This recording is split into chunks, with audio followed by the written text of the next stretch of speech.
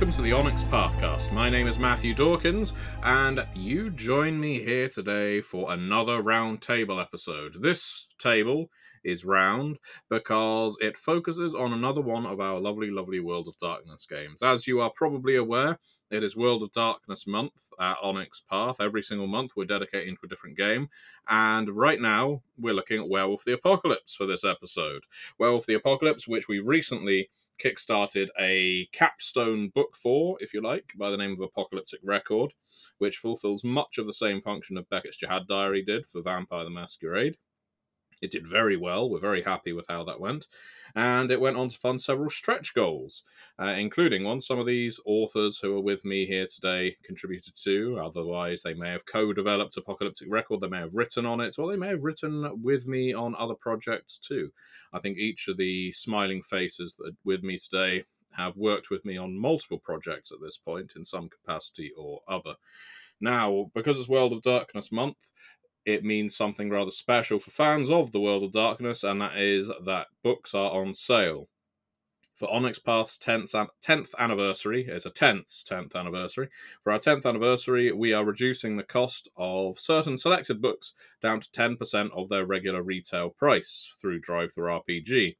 We announce which books are going on sale every single week on the Onyx Path blog, so at theonyxpath.com. Do check that out, because every week those books will change. So without trying to sound too much like a salesman, don't hesitate. If you see something reduced to the low price of $1.99 or similar, buy it while you can at that price, because before you know it, it will shoot back up again. As people found with Dystopia Rising Evolution, when that went on sale in January. And now, well, as of time of recording, it's Dystopia Rising Evolution's supplement sourcebooks that are at 90% off. But needless to say, notwithstanding, never let it be said, I'm rambling on a little too much, so let's get on to our guests. First up, I have, with great honour, my co-developer from Werewolf the Apocalypse 20th Anniversary Edition, The Apocalyptic Record. Easy for you to say with a mouthful of marbles. Leith Shields. So, Leith, tell us who you are and what you're doing. Hello, Matthew. Thank you very much for a wonderful introduction. As you said, my name's Leith Shields. Currently working on Trinity Continuum products. I've still got mission statements, which is a big book of organizations working its way through the pipeline. I'm putting together some outlines for projects that haven't been announced yet, so I won't go into too much detail on what they are.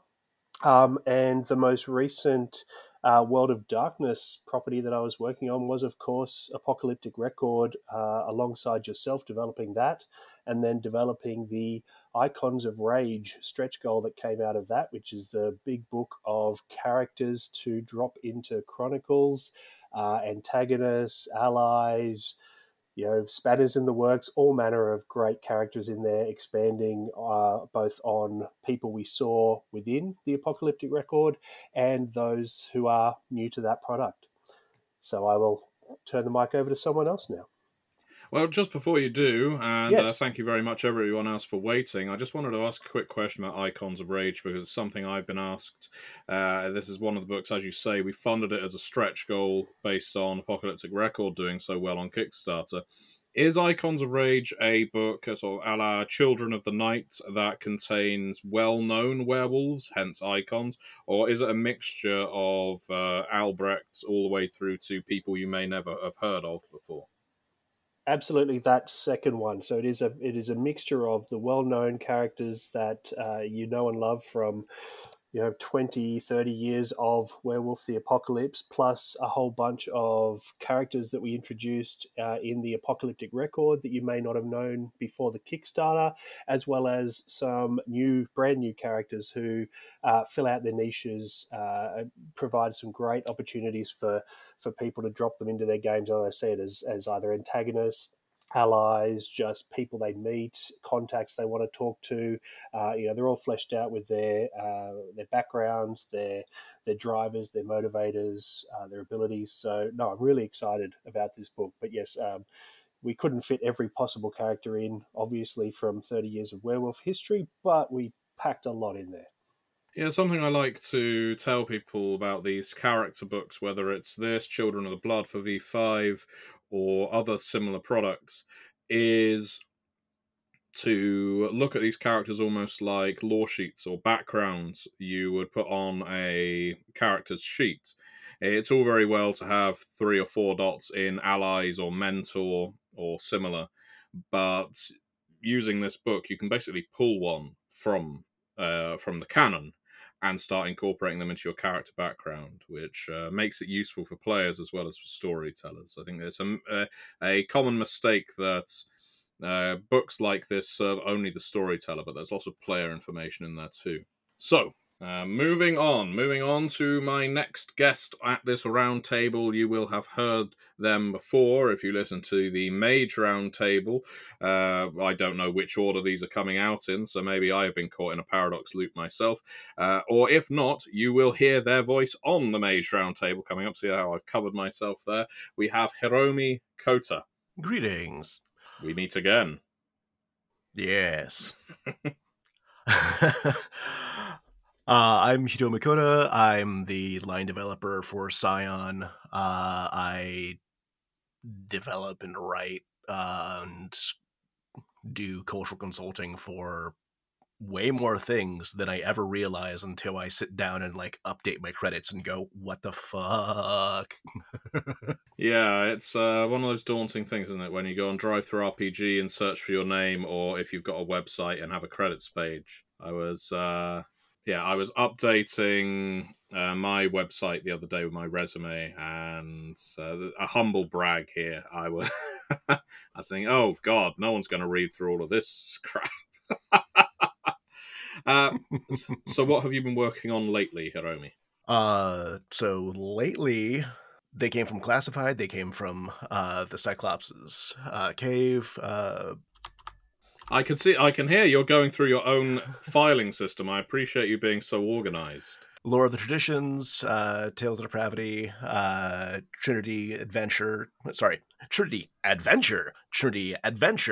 Quick Start, Cyan Whispers in Darkness, Realm Walker, which is for an independent company, Avatar Fire and Brimstone, which is for Avatar Legends, Mage, Victorian Mage, Bizarre Tales and Unusual Characters, also Victorian Mage, Weird Wonders and Revolutionary Magic, Howls of the Apocalypse, which is my only werewolf credit.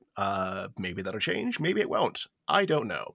I hope it doesn't change in the next few months, because according to my projections, I'm doing something like 6 or 7 Kickstarters in the next 6 months. So, oh boy, do I not need work right now. Yeah, you certainly... Later, I'll happily accept it, but not now. Certainly sounds like you have a full plate of projects right now, and it's largely down to that extensive list of credits that I got in touch with you for working on Howls of Apocalypse. I know you can write a good scenario, and was confident you'd be able to handle Werewolf. And yeah, we will talk about that. We'll talk about that later on in the round table, because I also have another author from Howls of the Apocalypse on this call. It is someone I dearly love working with. They always turn in fantastic work. Always a pleasure to read the often, shall we say, sometimes creepy, not in a creepy way, but creepy as in scary thoughts that leak from their mind onto the page. This is Kat Evans. I'm sure I don't know what you mean, Matthew. I am nothing but an innocent and humble word shoveler. No, that's completely untrue. But perhaps you could tell the listeners what you really are. Yes, I am the monster behind many of your favourite World of Darkness books. At least they'd better be your favourites, otherwise I will find out where you live. I have most recently worked on Lore of the Traditions and Howls of the Apocalypse, which is actually my first and now probably my last, since it's the capstone, werewolf credit. You may also know me from They Came From Beyond the Graves, chilling jumpstart, The Haunting of Abbeyham Priory, which is a delightful, gory romp through a convent full of satanic nuns. Honestly, I can't think what Matthew might mean by creepy and weird. Speaking It seems perfectly normal to me. Unfortunately, 100% normal. yeah, unfortunately, I think all of us have written something creepy or weird at some point in our professional writing industry. Let's say, and all credit to you, Kat, because they came from Beyond the Graves Jumpstart, the haunting of Priorium Abbey, or Abbey and Priory. It has done very, very well. It's always wonderful to see a jumpstart capture the imagination of the audience. Yes, people keep playing it, which is Mm. mildly terrifying. Yeah, well, it's not an easy thing to write a good scenario. It's funny, in this industry, we often assign new writers to write scenarios, and they don't necessarily understand the best structure, or it's very hit and miss whether a pre-written scenario is successful. But I feel like this one has been. So kudos to you. Thank you. And finally, and last but by no means least, having to wait in silence for longer than 10 minutes. I'm so sorry to have made him wait for this long, but I can assure all of you listeners that it is worth it, because I have my co-developer from They Came from the Cyclops' Cave, also contributing author to the Apocalyptic Record. I have Michele Masala. Michele, how are you doing? And tell us a little about why you think you're here. That's an excellent question. But yes, I think I'm here because, as Matthew said, I work on the Apocalyptic Record, and I think my parts went reasonably well. So I was invited to speak about Apocalypse, and which, as that project proved, is one of my favorite lines from the World of Darkness. So I'm more than happy to be here and rant about the Garu and their world. As Matthew said, I'm also one of the developers on They Came from the Cyclops' Cave. I also wrote from They Came from Classified, Mummy the Curse Second Edition, and for one of the starter stretch goals for They Came from Beyond the Grave, Heroes in the World, which I think is getting to backers at the time of the recording. So that's me. I don't have any much to say at the moment. I'm mostly busy with community content for the Story Path Nexus, the Onyx Path community program of books and everything. Lovely. Okay, well, we might speak about the Story Path Nexus soon. For anyone who is unaware, as you just pointed out, Michele, the Story Path Nexus is our Storytellers Vault, our DM's Guild, our Miskatonic repository, I think, or library. Now, one thing I like to point out to listeners who may be unaware, people who are interested in getting into this industry, is writing a product for the Story Path Nexus is a damn good way of getting our attention. It's not a guarantee of getting hired, but you'll get our attention because we like to look at books that are released for the games that we are actively developing. So if you have an idea, whether you're skilled at layout or not, to be honest, you could release a book of 6 pre-written characters, just character sheets with some bios attached, and put them up on the Story Path Nexus. It shows that you are committed to being able to see a project all the way through, but also it earns you money because you earn a cut from everything sold on the Nexus. So there's my quick plug there for the Nexus. Now, moving back to Werewolf.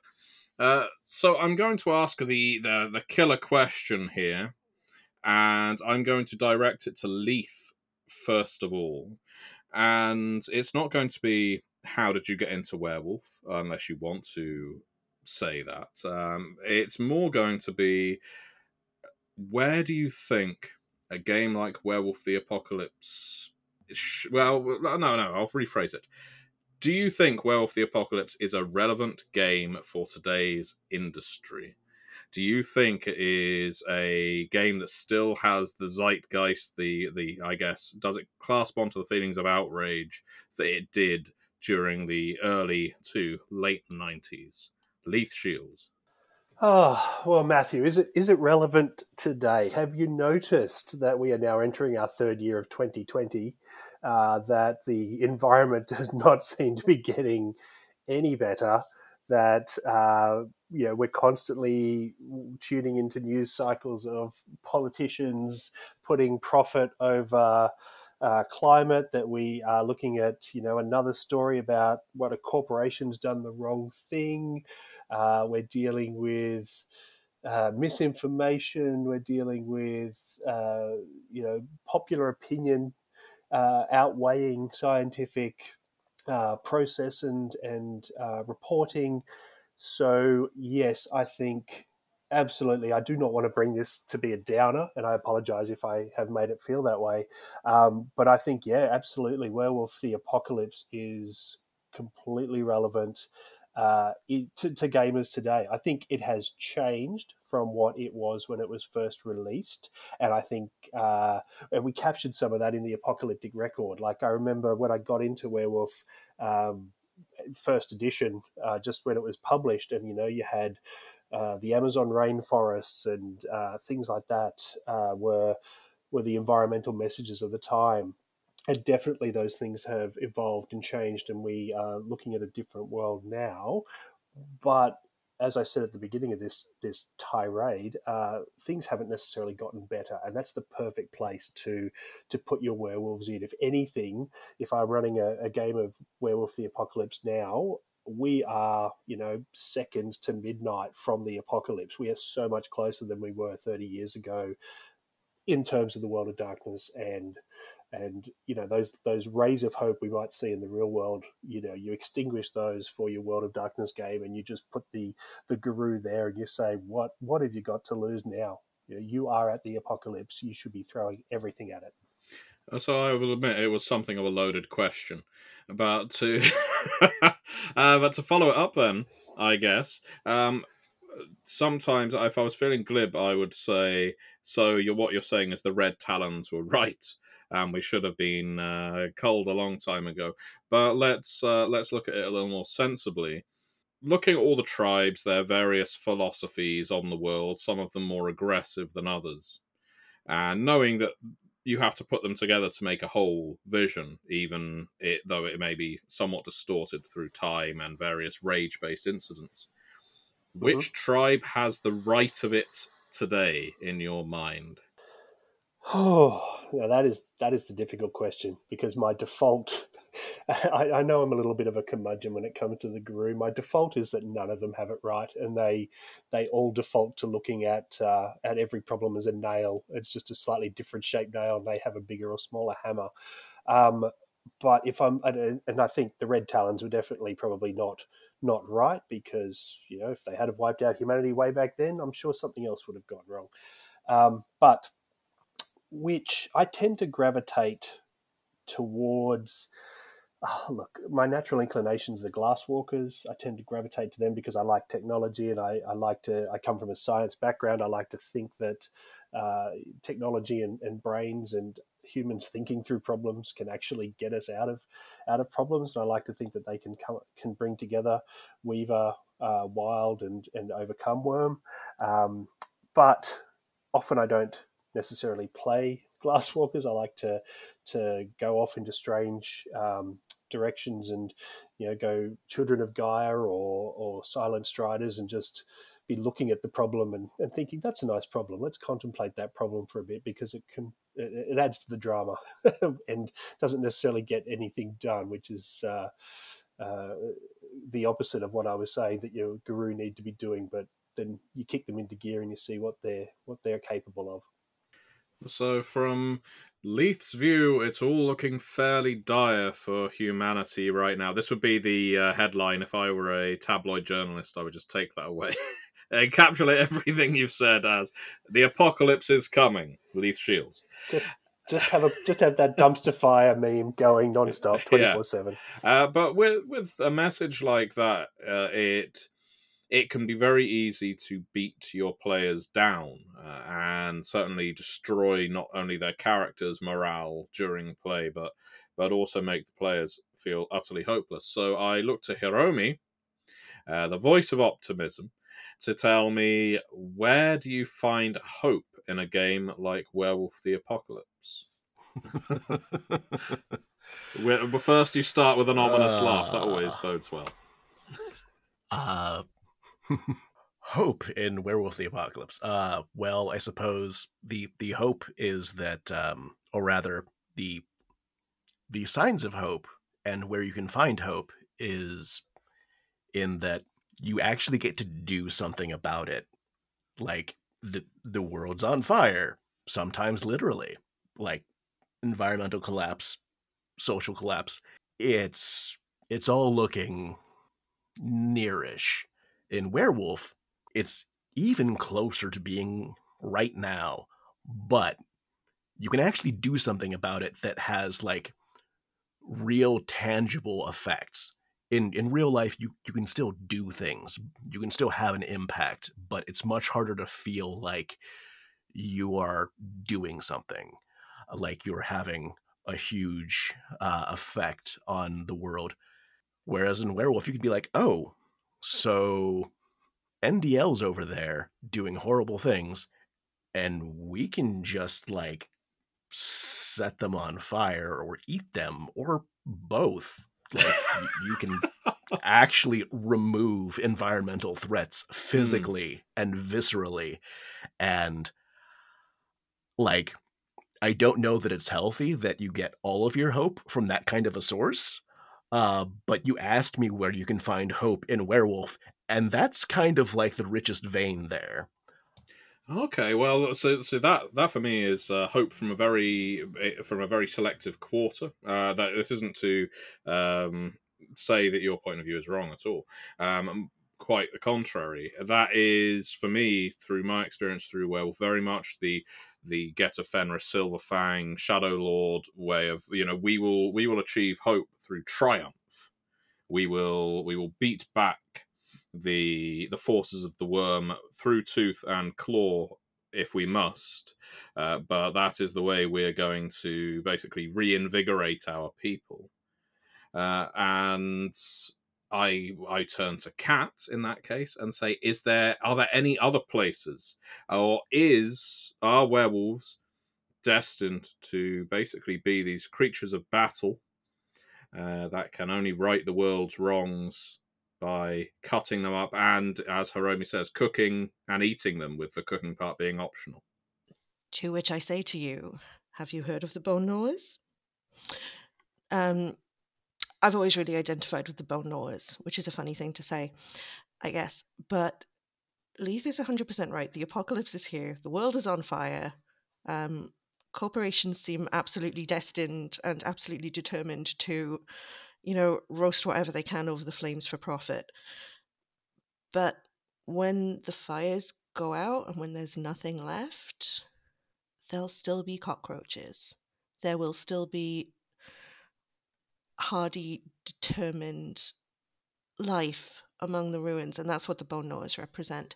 They are, and other Garou, if other Garou would ever listen to them, are that patient, steadfast, we're going to survive and we're going to continue to fuck you up message, which I think is just as exciting to me as the going down in a blaze of glory, Silverfangs and Get of Fenris approach. Okay, so hope through survival. We will outlast you. That's a bold message. Yeah, I know, I quite like that one. And you're right, it does sound very Bone Gnawer-ish. So as I'm enjoying this conversation thread so much, I'm going to pose the same thing to Michaeli. Where do you look for hope in Werewolf the Apocalypse? And I guess to turn it more to writing, assignments you may have had, books you've worked on, such as Apocalyptic Record, how do you communicate that hope in a way that a storyteller can use it or players can use it?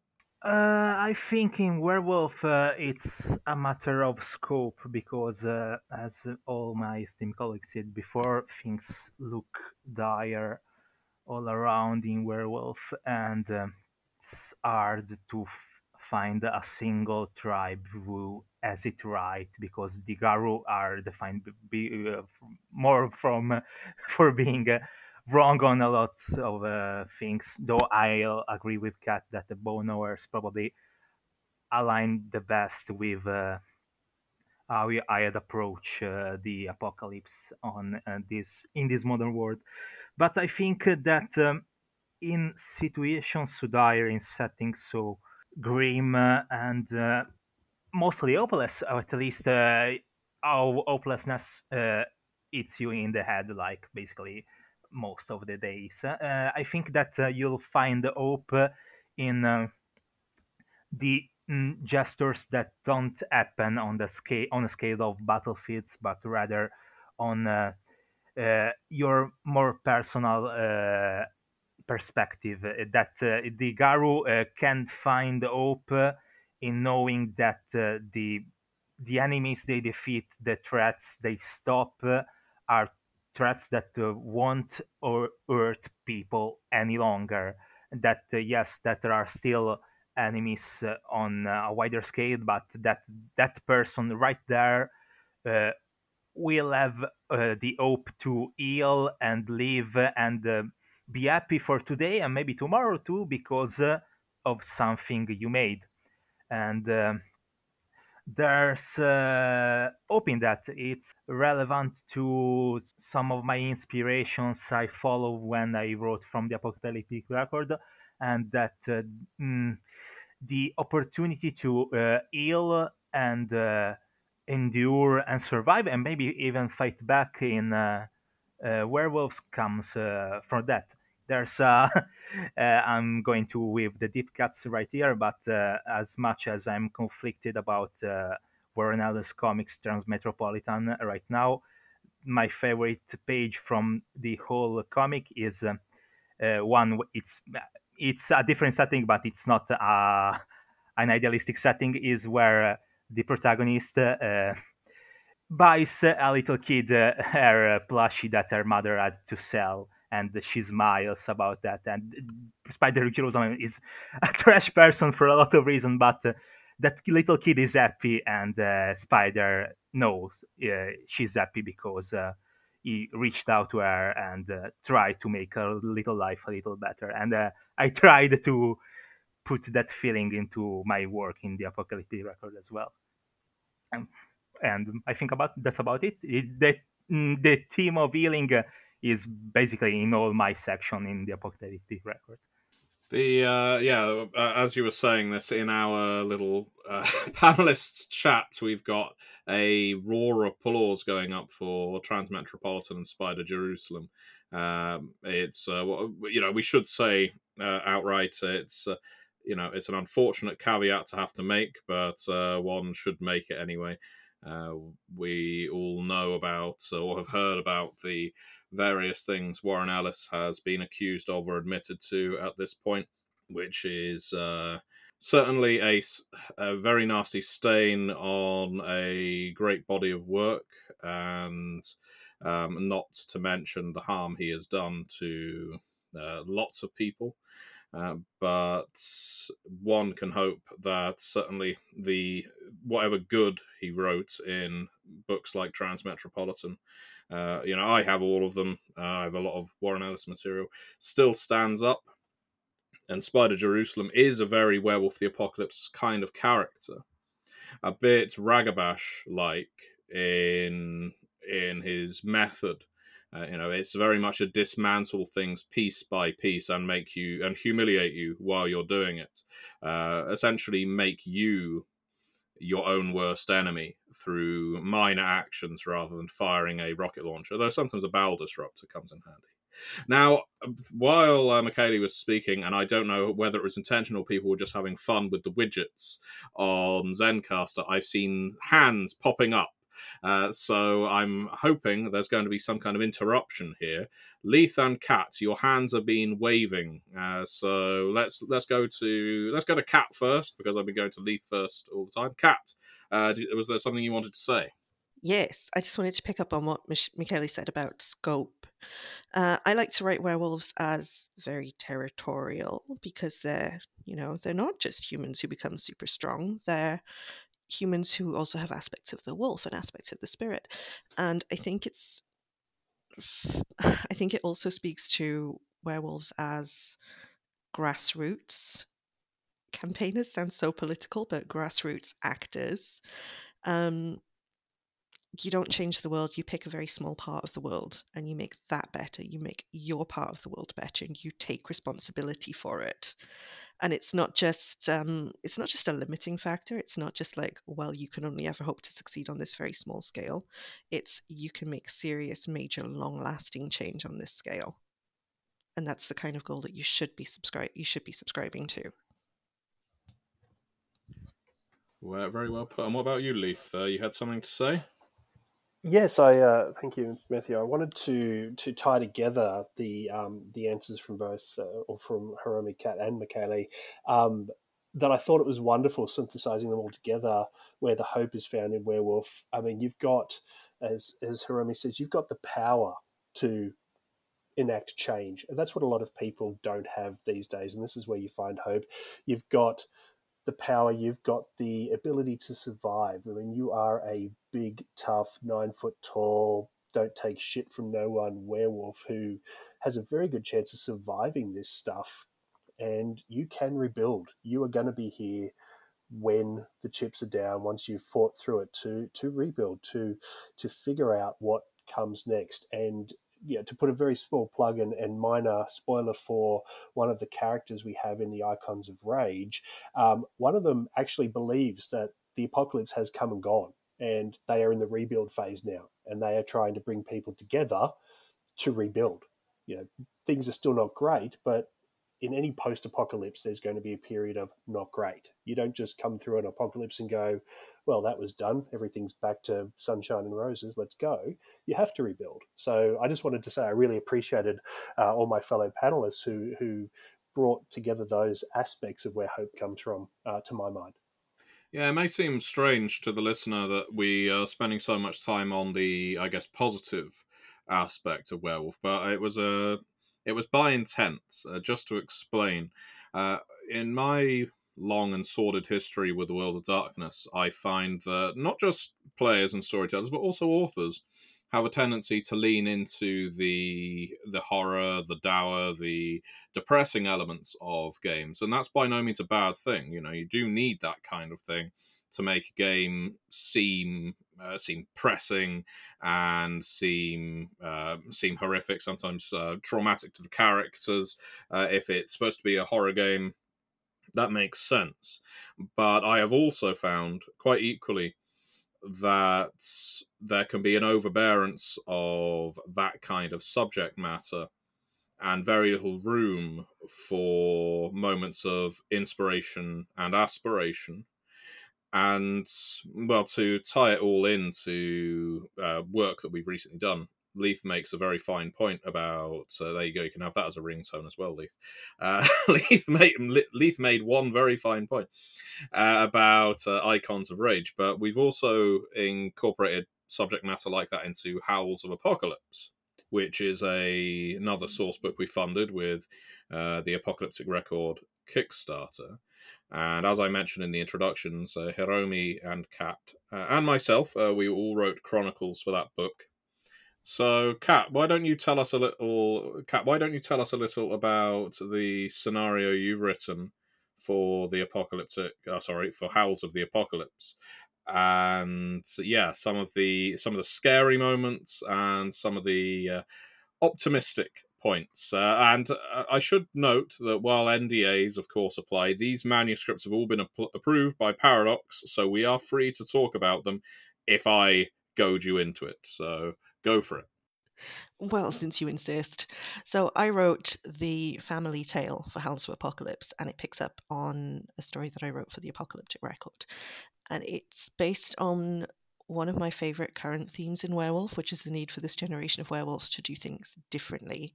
Because the apocalypse isn't coming, it's here. Werewolves have tried hitting it with sticks for several millennia and it hasn't really done much.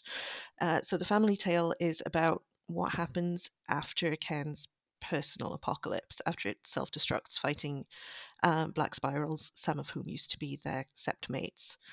And it's the player characters, not responsibility, but certainly an option for them to come in and help this tribe to get its shit together. Think carefully about which voices they want to be heard and what they want the direction to be for the future.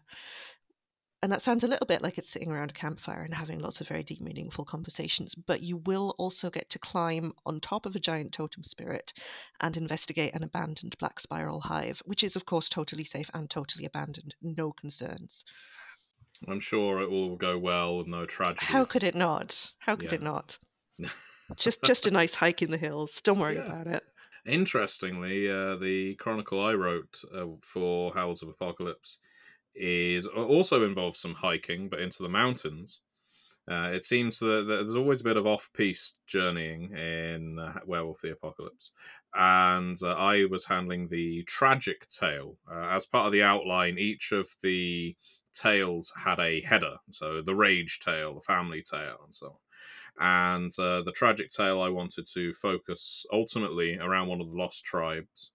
We went for the Croatan, though it can easily be moved to a different part of the world, should you wish it, to focus on a different one.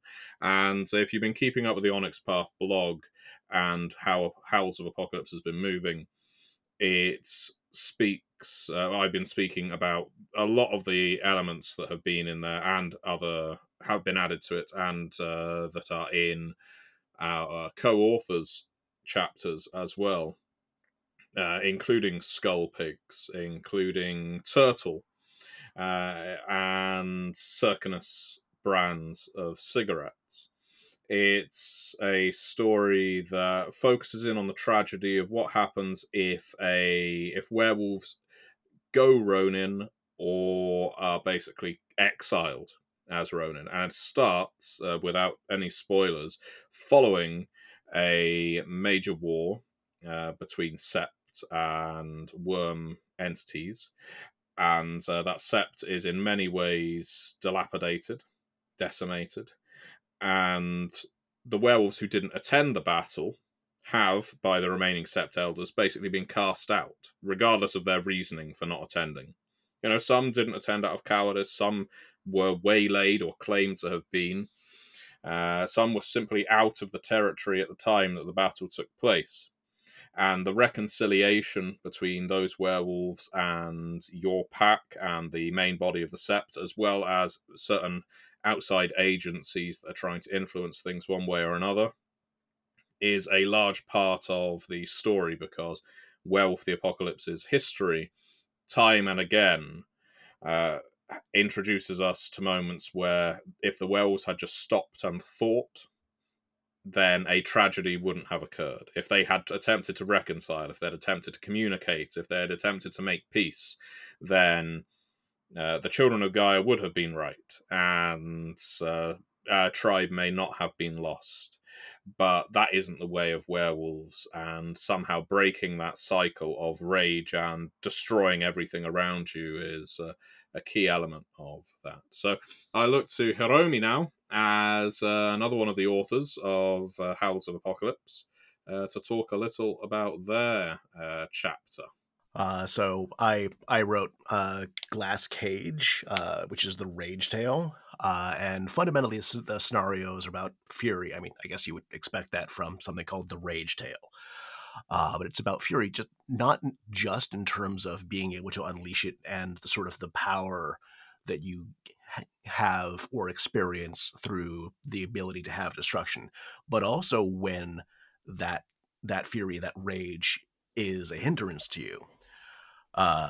During the course of the scenario, you end up captured with the very real possibility of horrible experiments happening to you.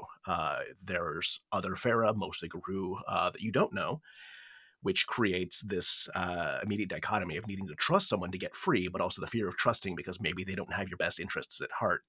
And this is like this constant tension of, am I going to get a knife in the back? Where's it going to come from? Am I going to get a knife in the front? Because I don't know how far through the looking glass we are.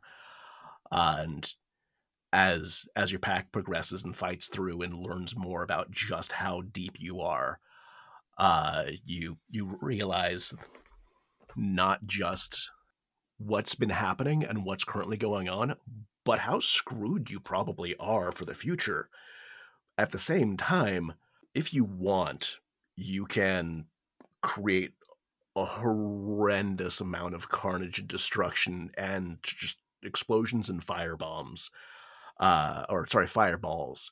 It is 100% within you and your pack's ability to just scorched earth solve your problems for today.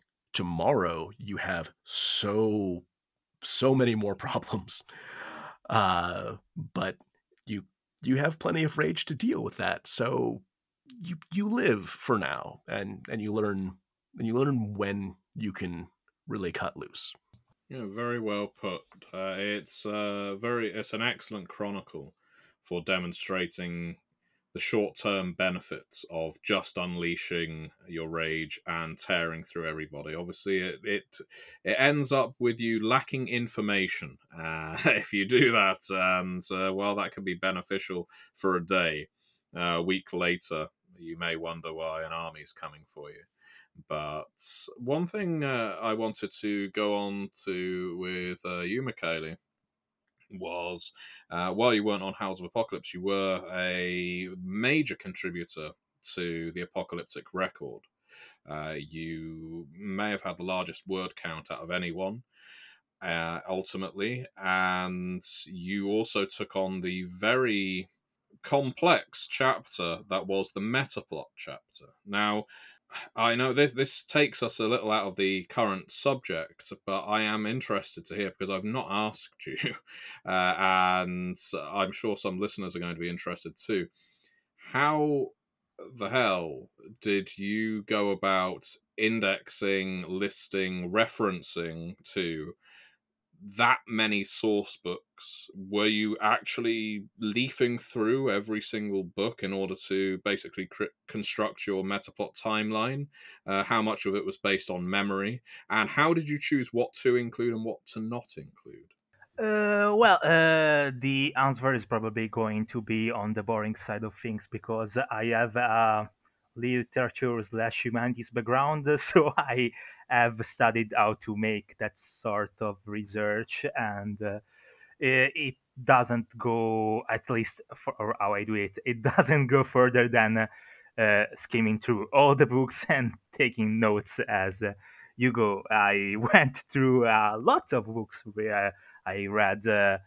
I think the number goes to around the 55, 60 books and took notes everywhere. I organize things going for the loose definition of ancient history, modern history, current history, because that helps organize things a little bit. But I basically just took a lot of notes from all the books and then put them together. It's a little more of an interesting answer about what I have chosen to be in there and what I did not, because I couldn't physically include all the events from the werewolf in there because there was just no way for the word count. Part of it comes from what people were going to expect in there, just like Mr. I'm totally not going to end in an ashtray, Sam hate, because they deserved entry in there for Good or Hill, for example. Other things, I wanted to make an informative chapter because there was no timeline in the other books of werewolf. I wanted to be to be the chapter people could refer to and have a nice and informative place to find all they could possibly need.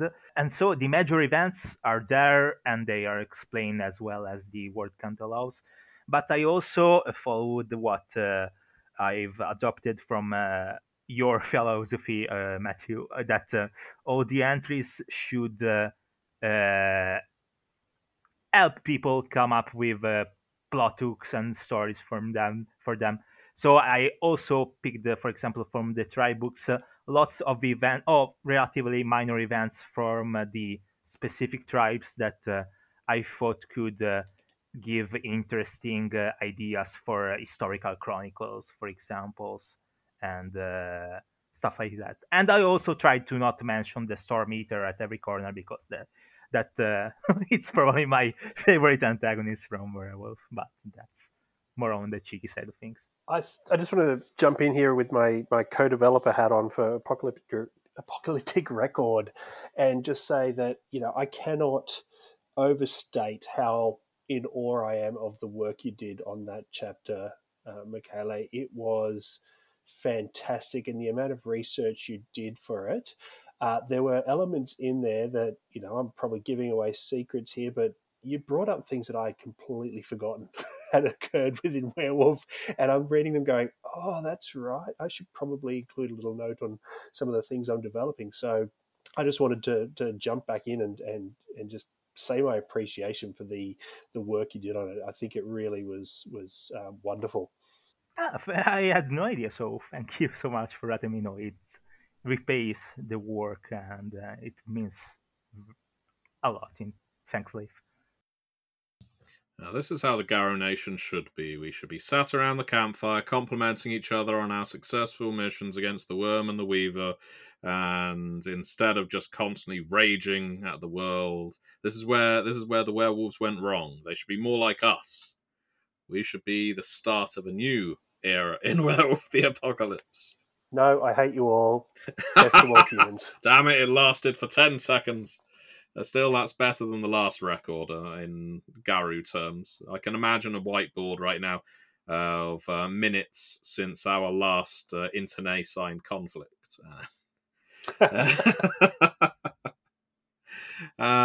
So, I'm just imagining the campfire s'mores or something being the tribe name. Just be like, it's very Are You Afraid of the Dark in I submit to you the Midnight Werewolf Society, the tale of the fall of the White Howlers. Whoosh! And then we could have a bunch of Canadians playing Scotsmen. Picts, not the same thing as a Scot.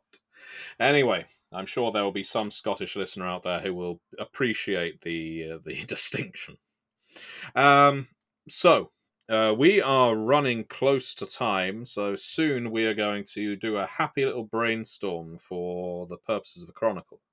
But before we do that, I'd like to turn it over to my co-panelists. No pressure. If none of you can come up with anything, then we will probably just edit this bit out.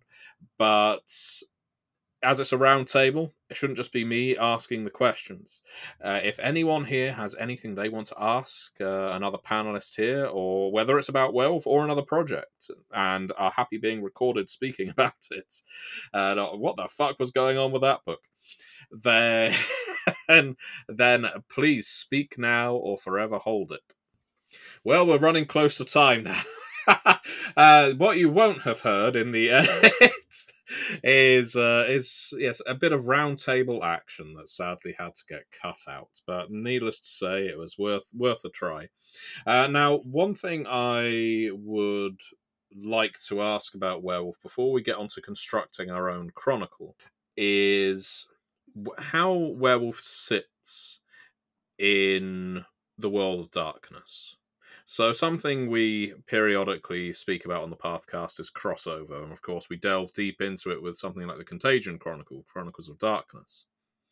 And Werewolf the Apocalypse, by some measures, is, and feel free to disagree, the least crossover-friendly World of Darkness game, mostly because of the werewolves' singular view when stereotyped of creatures that aren't basically werewolves or the herd in the form of humanity, and not a herd to be feasted on, but to be protected and guided. So, my question, I'm going to... I've already got people raising their hands. I'm wondering if they're about to disagree fundamentally. So let's go to Kat first. Kat, what are your thoughts on this? I see you've never had Void Engineers fight werewolves. Oh, I'm not saying that wouldn't work. I'm saying they wouldn't work together. Oh!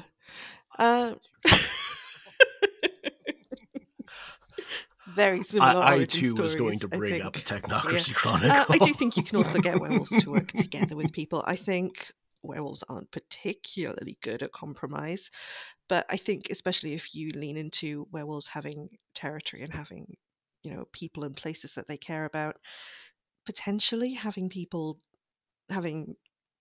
mages in particular, but also potentially changelings or even ghosts who care about the same things, can give you enough meat for an uneasy alliance that lasts for a couple of stories. Yeah, it often comes down to the personal rather than the existential. If you've got a vampire who's harping on about Cain and Nod and so on and Enoch, then a werewolf is just going to look at that vampire askance and think, what is this leech talking about? But if it's about, as you say, territory or about a mortal they mutually care about, then you've actually got more reason to work together. Michaeli, I see you wanted to throw in, so go for it.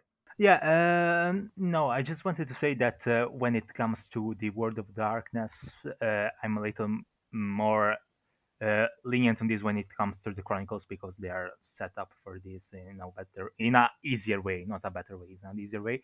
In the World of Darkness, it's hard in general to make crossovers with the player characters from different splats.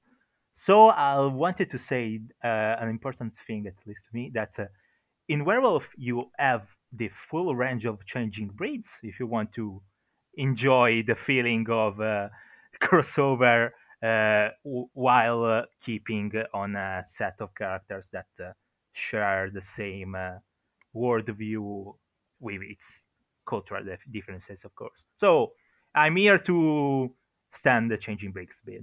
Yeah, we've not spoken about them enough. Those beloved Farah, how we love them, how we wish they could have more profile in the World of Darkness. But you never know. One day there may come a game that elevates our werecats, spiders, rats, and the rest as highly as the wolves. But I guess that game probably won't be called Werewolf. So, let's get on to building our chronicle. So, as anyone who has already listened to the Mage roundtables, if they were released before this one, will be aware, at the end of our recording session, we come up with a chronicle concept. It doesn't have to be fully playable. It is, as Michaeli was saying earlier, a story hook, something I'm very keen on. Some people like to call them plot seeds. Some would argue that those are two different things. But the point is that you, the listener, may feel inspired by what we talk about, or may feel revolted and think, I'm never going to play Werewolf again. Let's hope it's the former and not the latter. We shall see. What I will do is a very simple sort of Mad Libs kind of thing. I'm going to ask for everyone to throw in a different element, and then we're going to try and put them together. So we're going to start with this chronicle is set in, and I'm about to say Leith. It's not set in Leith. Leith, where is this chronicle set?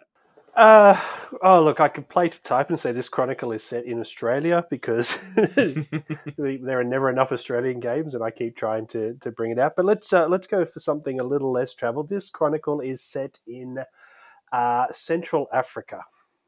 Okay, very good. And Hiromi, our primary antagonist in this chronicle is... It's Hell. It's a demon from Demon the Fallen. Yeah. Actually, we've gone crossover I heavy. Our actually, central antagonist in this chronicle is actually going to be a demon from Demon the Fallen. No one would have suspected when we went into this that we would go that way, but that is where we've gone. So currently our chronicle is set in Central Africa. There is a demon at play, and what is the demon attempting to achieve, Kat? And it cannot be opening a gate to hell. Oh, shit. That is not what it's trying to achieve. Revolution. Revolution. At a mortal governmental level or within a different society? We're going to say mortal governmental level. Okay, and Michaeli, you've got a big question here. Why are the werewolves involved in this? Or let's expand it, why are the changing breeds involved in this? Yeah, it makes sense with the African Alliance of the Changing Bricks. So I'm just taking time by talking about that. I'm not really commenting on because I have to come up with something. They are involved because the demon isn't just one of the fallen, but he works for the Earthbound, and so everything about it smells of the worm, and the methods and everything are just wormish in that way. So they ring all the alarms possible for the changing breeds. Okay. Yeah, the Earthbound, as we know, are well, as the name implies, they are the demons with the most overt effects on the world. So, we currently have a chronicle that is set in Central Africa. There is a demon at work. This demon is attempting to start a revolution. However, this demon is working in concert with, or may well be, an Earthbound, and therefore is setting off all those worm-sensitive noses among the changing breeds in Central Africa. And so they are looking to stop this demon. Now, I'm going to go round the table one last time. So, Leith, what is going to be the internal obstacle to these changing breeds, these Pharaoh, from achieving their goal? The internal obstacle meaning what? Within their own society, with their own people, some kind of conflict that is going to prevent them from all just marching as one to stop this demon. Okay, so the demon has been masquerading, has taken over basically the identity of a local spirit that many of the people in the area have come to rely upon. The demon has been presenting as quite a benevolent thing, and if the pack go in and just tear it apart, they're going to disrupt everything, and years of famine and drought could return. Oh, very nice. I think that answers a couple of questions all at once. So we have this this Sorry. conflict. No, that's good. That's good. So that means we do have our internal conflict, and it also, I guess, stretches to the external. This could negatively affect a lot of people. So Hiromi, I'm going to ask what totem or spirit is attempting to guide or shepherd the pack, if you like, of protagonists in this story. It's a wide field available to me, and for some reason, blanking on the name. Damn it. One of Sator's, that doesn't narrow shit down. No, it really doesn't. You have did you not contribute to Gods and Monsters? There's a lot of. I did in fact contribute to Yes. Gods and Monsters, and it's in. Fuck it, I have it within reach. Let me look. All right, we're going to come back to our spiritual guidance and go over to Kat. So we're nearing the conclusion of our chronicle. This demon is not operating alone. There is, of course, a mundane worm element, mundane in quotations there, assisting the demon, propping them up, attempting to achieve the same thing. And while it would be easy to say Pentex, what I would like for you, Kat, is to say either a Pentex subsidiary that the demon is using as cover or is assisting him, or something else, some other kind of worm servitor that is traditional to Werewolf the Apocalypse. Oh, you son of a gun, because I was going to say Pentex and leave it at that. I have to look at Pentex subsidiaries. I'm going to ruin your recording now. Yeah, that's fine. Okay, well, it's perfectly fine. It's better to go into a chronicle running it, knowing what you're going to do. So Hiromi's currently looking up spirits and totems. Kat is currently looking up Pentex. Oh, okay, Hiromi. Who is guiding? Who is guiding our pack from beyond the veil? Okay, so guiding is in at least 2 sets of scare quotes here, because it's the one that came to mind, so that's what we're left with. Trip, who is named because of LSD trips. So this chronicle is going to be very psychedelic, apparently, And ideally, it's going to have epiphanies and consciousness expansion while we're trying to not be smashed flat by whatever Pentex subsidiary is coming. Okay, and I would say the LSD element has certainly made things take a radical turn. Kat, I believe you've been looking at Pentex subsidiaries that may be assisting our demon. Which one is in play here in Central Africa? The thing about Pentex is it's so hard to choose just one. Well, you can have more than one if you like. Oh, can I? Okay, in that case, Endron Mining is the obvious one. Local interests, destructive, shitloads of money. But I think it's also fun to use Shade Inc., who are an intelligence organization and have private mercenaries and offer you a slightly different way to fight Pentex that isn't just like wrecking shit on the ground. So use both for double the fun. Okay, Michaeli, that means you end up with the wild card element. This is where you decide a random element, story beat, something that is going to turn this tale on its head. It's a big question. This is why I'm going to ramble on for a few seconds while you're thinking, while your mind is percolating, imagining the possible permutations of where this chronicle could go that would really give it a vital twist. So, Michaeli, what is the twist in this chronicle going to be? Okay, I really can't remember their name, a specific name, but there's a V20 book that introduces really ancient Gaian creatures. There's one buried in Yellowstone in the volcano that are basically primordial spirits of the earth, and will give this place one buried down in the ground that Andron is risks to awaken, and whereas the one in Yellowstone is basically a sentient volcano, this one would cause huge earthquakes. But I can't remember the name. They're not primordials because that's another game. Sorry, I can't pick up how they were called but it's there. Perfect. I think the book you're referring to is probably Shattered Dreams, and So this story could radically go a bit kaiju.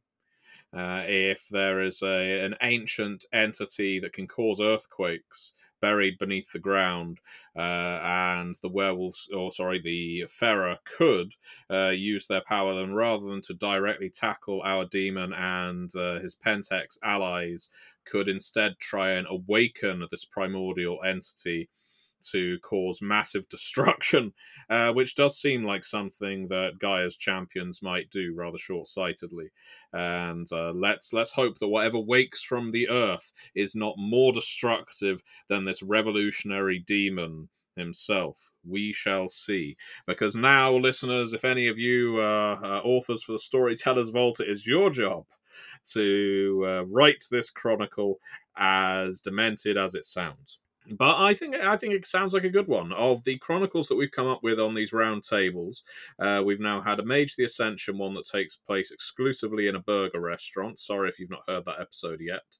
And we've had another Mage the Ascension chronicle set in the Suez Canal is being constructed, and you've got mages gambling against each other over which ships will go through fastest, and a Taftani who is vulgarly basically pushing ships along with magic, hoping that a ship will not get stuck horizontally in the Suez.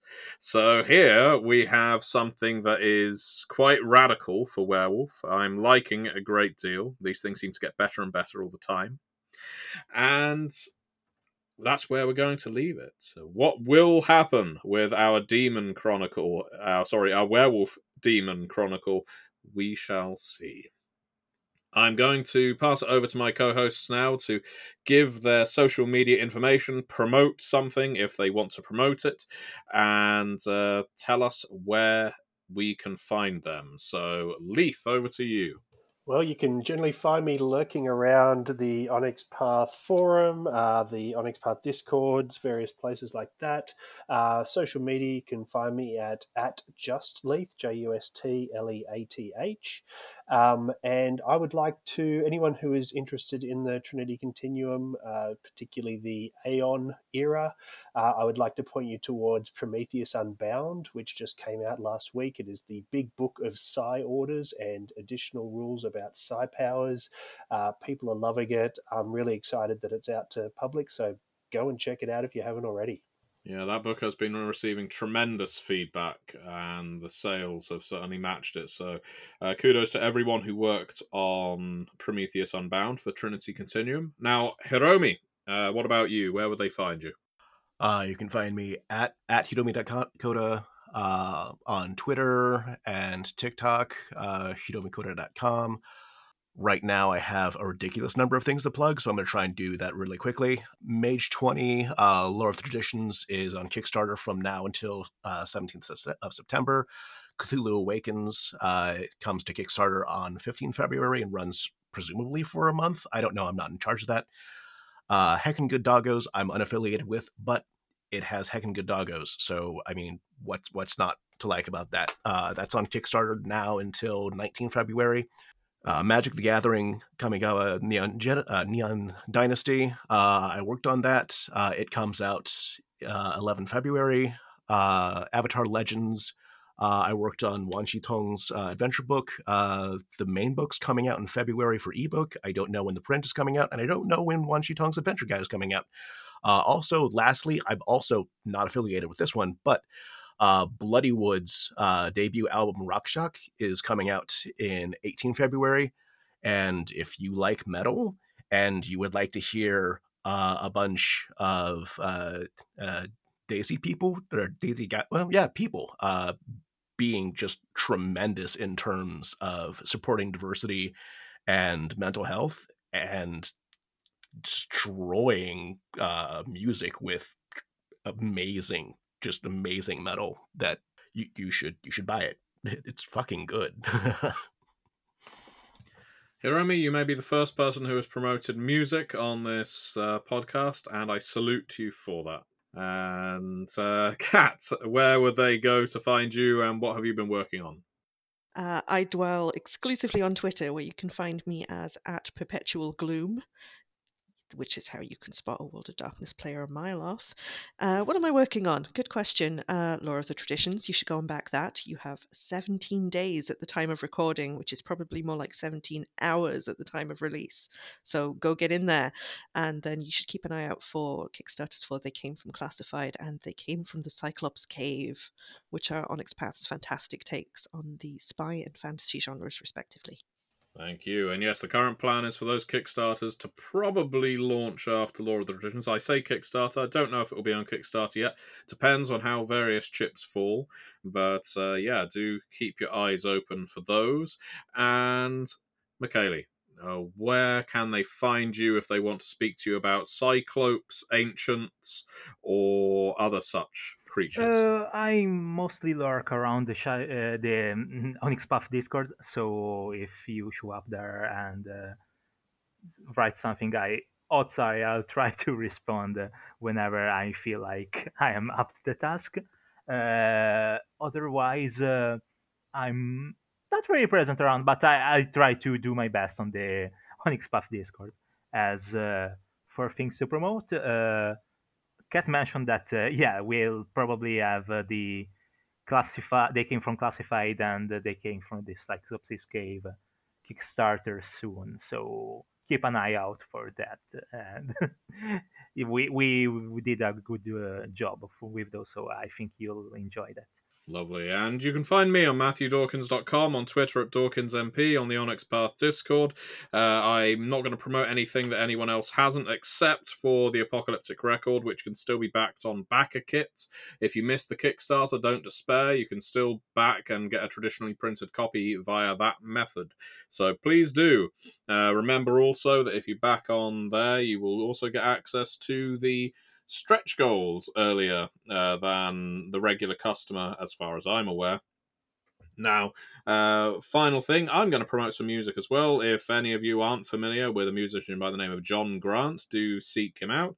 It's very rare to find a musician who is also an English-speaking, Icelandic-speaking, Russian-speaking polyglot, but his recent album, Boy from Michigan, is amazing, and I recommend you check it out. So, with that said, thank you very much to all of my panelists. Thank you very much to the listeners. Many worlds, one Pathcast.